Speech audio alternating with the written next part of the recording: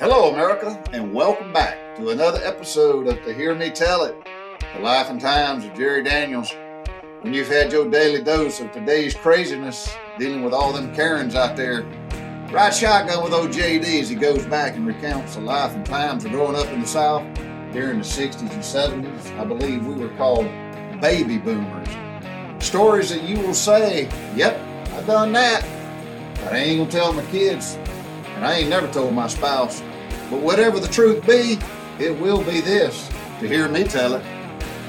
Well, y'all done heard me tell a story about my encounters with Navy medicine and whatnot, and that story about me at boot camp and when they was, when you're a new recruit, or back then anyway, I was a new recruit in boot camp, how that first week was all, trying to figure out how to put your damn underdrawers on the right way and cut off Irish pennants and learn that terminology of bright work and aye, sir, and going to see the doctor and the dentist. And anyway, in boot camp, if your first week, if they even thought you had wisdom teeth in your mouth, and it didn't matter if they could be seen, not seen, if they spotted them on an x-ray, them old boys wanted to dig them out. And I taught my way out of it. I don't know how I did it. And I had mentioned in that episode, I forget what episode that was, but I mentioned in that episode about the story about later on, I tell you about my wisdom teeth in the Navy. So anyway, this was probably within my first 2 years in the Navy, and I was in a fighter squadron in Oceana, Virginia. And I started getting a toothache. I thought, man, it was a hurting back there in the back. And I made a dental appointment over at the branch clinic. They was big back then. Back in 1981, man, the Navy was huge. We had so many sailors and ships and aircrafts and squadrons, and Cold War was hot and heavy. But anyway, so I went over there and I seen the dentist, and he does his x-ray things and he does his exam. He said, well, you got a wisdom tooth that's trying to force its way up. I can see it. It's coming up right there. I said, oh, well, that must be what the pain is. He goes, but I also see on the other side over here, you got a pretty bad cavity. We need to feel that. Let's set you up an appointment. He said, we can't do it right now. We'll set you up an appointment. You come back in about 48 hours. I said, okay, I can do that. So I did. So I made the appointment, and I come on back. And this is kind of somewhat related to the story I told last week. I think it was last week or week before last, about my encounter at Bethesda Naval Hospital with an emergency appendectomy.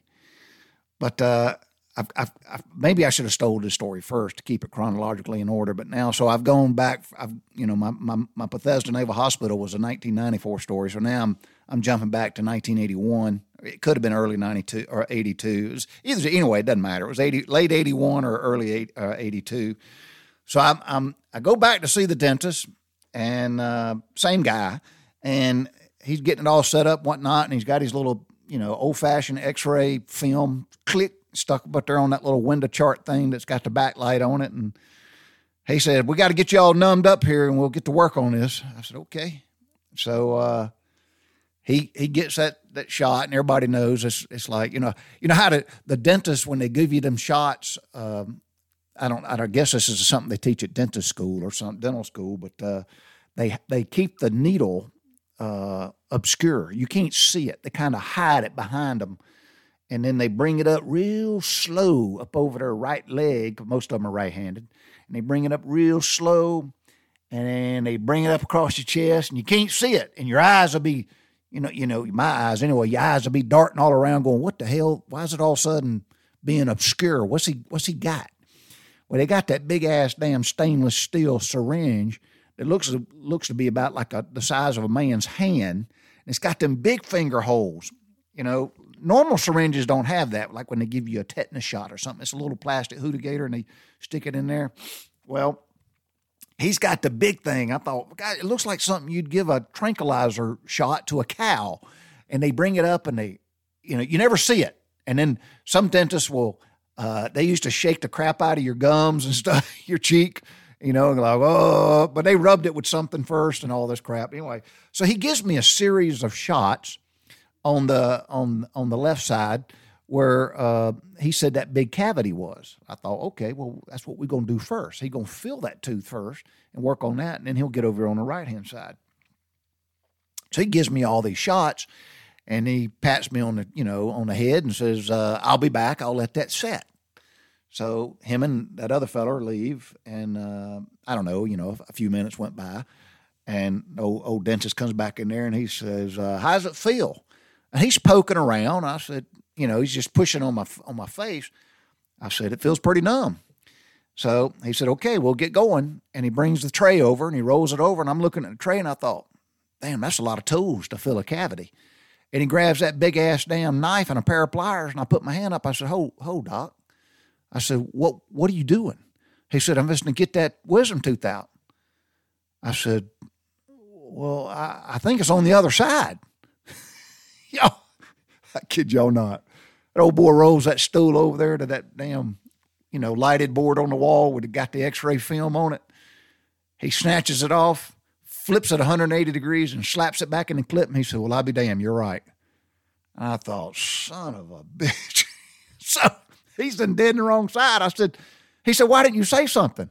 I said, well, I thought you was going to feel that. He goes, oh, no, we're going to do that next week. I thought, well, snap, man. Okay, what we're going to do next? He goes, well, I'll just deaden the other side.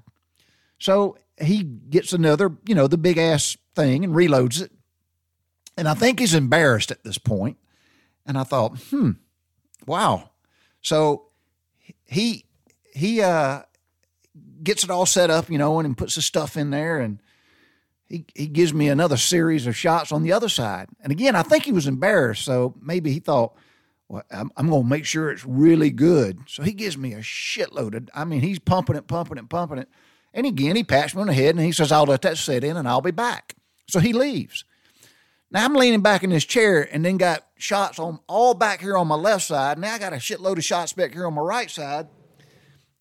And I start choking, and it comes to my attention that I can't keep my tongue from falling back in the back of my mouth, and my tongue's going back, and I'm starting to choke. So I launch out of the damn chair, and I'm sitting in it, but I'm hanging my head over, and I'm gagging, and I'm literally putting my hands in my mouth, and I'm digging my damn tongue out of the back of my throat, trying to keep it from going back yonder. And about that time, he walks in. He's like, what the hell are you doing?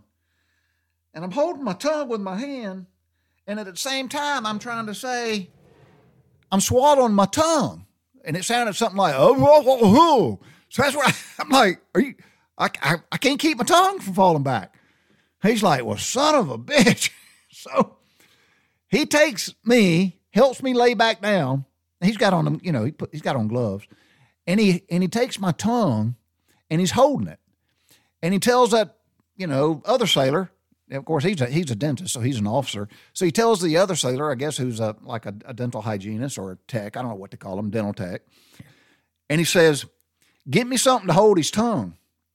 And the guy leaves. And he's gone for what I would consider an extended period of time. Hell, he's gone like, a minute or two. And he comes back. He said, this is all I can find. And he had one of them big-ass black paper clip things that you would hold like, a mess of papers that could be a half-inch thick. It's black, and it's got them 2 silver clips on it. He says, this is all I can find. He goes, that'll work. And I ain't kidding y'all. He clipped my damn tongue to my bottom lip. Did it hurt? You damn Skippy, it hurt. But there was so much numbness going on, I think I didn't feel all the pain, but it hurt. It was very uncomfortable. And he does what he does. And he has to. He's back there, man. He's cracking, popping, and he gets that damn tooth out. And when he pulls the clip out, of course, I look in the mirror as soon as I get up. I got this big damn black bruise on the bottom of my lip. And I thought, and my tongue, it was all purple on the end. And I thought, snappity crap, man. So he writes me a prescription. He writes me a prescription for pain medicine. And then, sends me back to work. So I go back to the hangar, and the guys are making fun of me because I got this big blue mark on my bottom lip, like somebody popped me. And my bottom right jaw, man, it's all, swollen and whatnot. And they gave me some meds, so I immediately took them as soon as I got to the hangar. Pop, taught me 2 of them pain pills. and went back to work. And I'm spitting blood and got all that gauze packed in there, and stuff. And about an hour or two later, I thought, son of a gun, this is hurting. So I took 2 more pills. Thought, what could possibly go wrong? So I took 2 more pills. When I asked him past lunch, I didn't eat anything because I couldn't eat. And he told me I couldn't eat anything unless I drank something. So I took 2 more pills, and it's past lunch, and around about 1 or 2 o'clock, I am dying. And I thought, man, I can buck up to some pain, but I can't. I'm literally I got tears in my eyes, and my face is hurting so incredibly bad. So I ran into my gunner James C. Bulick, a great American. I'm going to do a whole episode on James C. Bulick. Called him Gunner Bulick from Pennsylvania. A great, great, great American. I owe him. Anyway, I'm not going to get into that. I'll tell you that story later. But anyway, so I went to the Gunner and I said, hey, Gunner, I ran into him in the hangar, and he was very personable. He's a great leader. Great leader. He could tell right off the bat something's wrong, and I told him, and he's like, well, go home. Why are you still here? I said, I'm first class. My chief didn't tell me I could go home. Well, he goes, well, take your ass home, man. You ain't no good. You're in that kind of pain. So I'm living in a house trailer in Norfolk, Virginia. So I get my little old damn Datsun 310 GX hatchback box, and I drive my happy butt home, and my head is throbbing. I'm in so much freaking pain. So I get to my wonderful little old house trailer that I own, and I just lay on the couch, and I can't take it, and it is getting worse and worse and worse, and I am freaking dying, and at this point I ain't kidding you, I'm crying, and I thought something's wrong, and I had taken more pain pills. As soon as I got home, I took 2 more, and they ain't working, and so I called back to the hangar. And I asked to speak to the Gunner, got the Gunner on the phone, and I told Gunner, I said, something's wrong. I don't know what's wrong. And he said, well, call the damn dentist, call Oceana. So I called back to Oceana. They're still there. And I called back, and I'm talking to them, and I'm talking about all this pain I'm in. And they said, well, let's transfer you over to the pharmacy. So they transfer me over to the pharmacy, and I get some pharmacist tech on the phone. And I'm telling him, I'm like, hey, man, I've done blank, blank, blank, blank, and I've either got 6 or 8 of these pills in me, and nothing's working. I said, this pain is absolutely splitting my head open. So he has me read the label on the bottle, and I do. And then he asked me to physically describe the pill, what it looks like, the color, the shape, the size, and what numbers are printed on it and stuff. And I described that to him, and he puts me on hold. And he comes back, and the old boy chuckles. He chuckled a little bit. And he's found humor in the fact that they have given me the wrong damn medicine. He said, well, somebody gave you the wrong pills. He said, but here's the good news. Those are all just antibiotics. At least you won't get infected. And I thought, son of a bitch. So I said, well, what do I do? He said, well, come back. Now, we're talking driving back from Norfolk, Virginia, all the way back to Oceana, and it's damn near quitting time. If anybody's lived in the Tidewater area, you know what that means. And I said, okay. So I hung up the phone. I thought, I'm going to call the Gunner. So I called the Gunner. And this is all back just old-fashioned landlines. So I called the Gunner, told him, and he said, they told you what? I said, Gunner, he told me to come all the way back and get new meds. They gave me the wrong pills. He said, hang up the phone and don't go anywhere. And I did. I hung up the phone. I didn't go nowhere. In about 5 minutes, my phone rang, and it was the dispensary, the pharmacy at the dispensary at the Little Creek Amphib base, which was between me and Oceana. It was a lot closer to me. I mean, it was within like 10 minutes instead of 35 minutes. And they called and they says, is this airman, or now I was a third class, is this Petty Officer Third Class Daniel? I said, yes. They confirmed it was me and said, we need you to come to the dispensary as soon as you can. I said, okay, I'm on my way.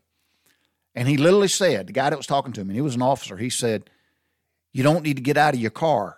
Drive up to the front steps. And anybody who's been to the Little Creek Amphib dispensary knows what that means. They got a big drive up right there, and they got these big steps go up to the front. And sure enough, man, I wasn't in uniform, and I drove up. And when I drove up to those front steps, there was more than 3 people. I don't know how many, but there was more than 3 people, and they were all in khaki, all of them. And I drove up, and they have got a glass of water, a bottle of pills, and one of them little plastic cups with 2 pills in it. And I drove up, and they literally walked over to my car and profusely apologized for the error that was made at the other place. Give me them meds. I popped them 2 pills, drank them. They handed me that and, reassured me and told me I could call and come back if this doesn't take effect within 30 minutes. And so I did. I took them and went back home, and sure enough, in 30 minutes, life was grand, and it took hold.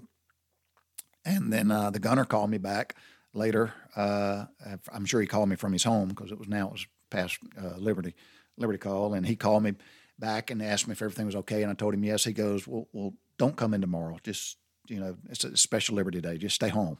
And I did, and I took that, and then whatnot. And then when I came back to work, I got a phone call from the OIC or whoever's in charge over at Oceana, and they called me and asked me several questions, and I just told them what all happened. They wanted my side of the story, and I told them all what happened, and then lo and behold, everything was good. I mean, it was all good. You know what? The wrong was righted, and but I think, and I heard tell that some folks over there at the dispensary at the pharmacy lost their job, and here's what I heard. I heard through rumor, through a corpsman, is that they had given my pain medicine to some retiree. I think it was and they said, and I don't know if this is true or not. So it's just, again, that's the name of the whole damn podcast, To Hear Me Tell It. So to hear me tell it, it was a retired captain, and they had given him the painkillers when he was supposed to be taking antibiotics, and I was taking antibiotics when I was supposed to be taking some painkillers. So what could possibly go wrong, right? So that happened, and in 1982.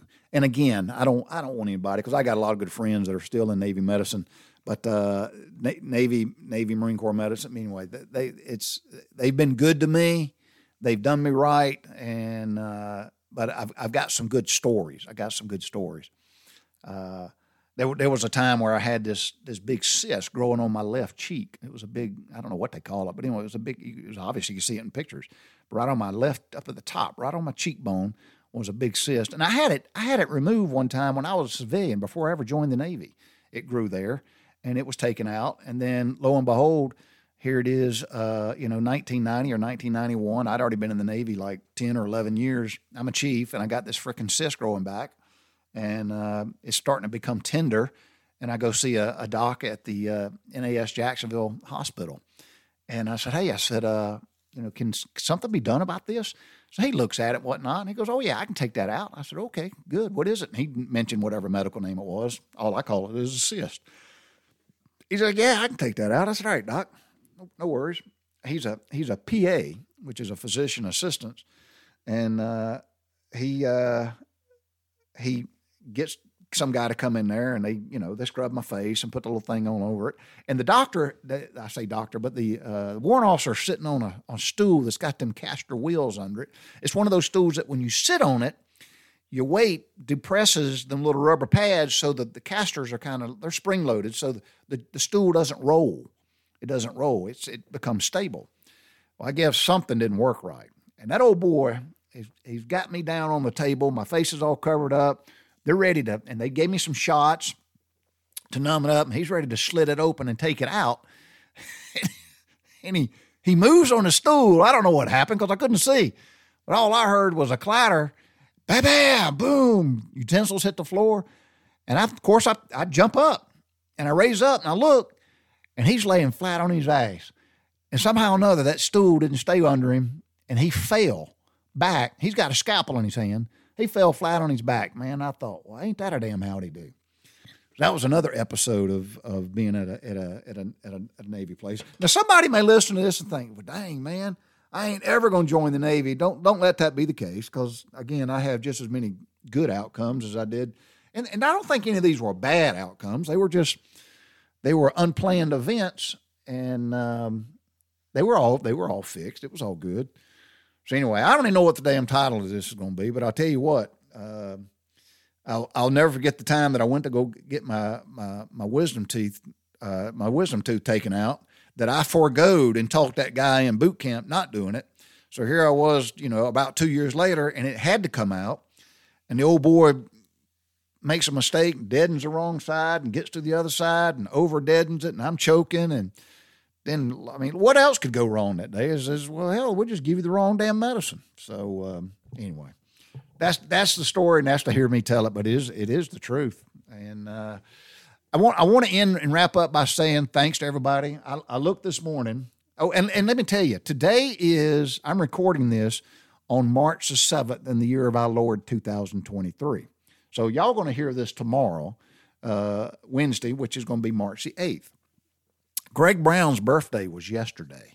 Greg Brown from Howard, Georgia, great American, good friend of mine. We used to call him Half Pint when we was in high school and grade school. But Greg turned 61 yesterday, and my birthday is around the corner because Greg and I are real close together. And my next podcast is going to be on what happened on his birthday party on March the 10th, 1972. What could possibly go wrong when you got a gaggle of damn 10-year-old boys wanting to have a birthday party on a farm and we're going to sleep in a barn? What could possibly go wrong? Because ain't none of us ever going to sneak in cigarettes and girly magazines or maybe a warm beer that somebody found. Ain't nobody going to do that. But the story is a story that needs to be told, and I'm going to tell it. And I had reached out to Greg a couple of weeks ago, and I called him. I said, hey, man, I need to ask you a couple of questions. So I was getting my notes ready for my podcast, and I don't have all the damn answers yet. So there was a couple of things I was going to say, but even though my podcast is titled To Hear Me Tell It, I want to be as accurate, at least, as I think I should be, and especially when it involves other folks. So I thought, because everybody's got different memories, and I thought, I don't think my memories is going to be as good as I hope they're going to be, but again, it's to hear me tell it. So this morning, I called old Greg this morning at 6. I get my phone here. What time did I make that phone call? So I made an attempt to call Greg this morning and I think he may be out of town. I thought, oh, crap, that's the reason I hung up. I thought maybe I shouldn't have done that. So at 6:53 this morning, I called Greg, and I think he may be in a hotel room in Savannah or something. I thought, and I let it ring about 4 or 5 times, and I hung up. I thought, damn, boy, maybe he ain't got out of bed yet. But he's old Southern working feller, so I figured he's got to be up, but he ain't. So maybe he's had a good night, and he's laying there spooning or something. He didn't get up. But anyway, so my next episode is going to be what happened out at there at Greg Brown's house at his family place, the Browns. I call it Brownville. Anyway, out there in Howard, Georgia, on March the 10th. It happened on March the 10th, 1972. And that's what that's going to be about. So thank you all for everybody that's listening. I do appreciate it very, very, very much.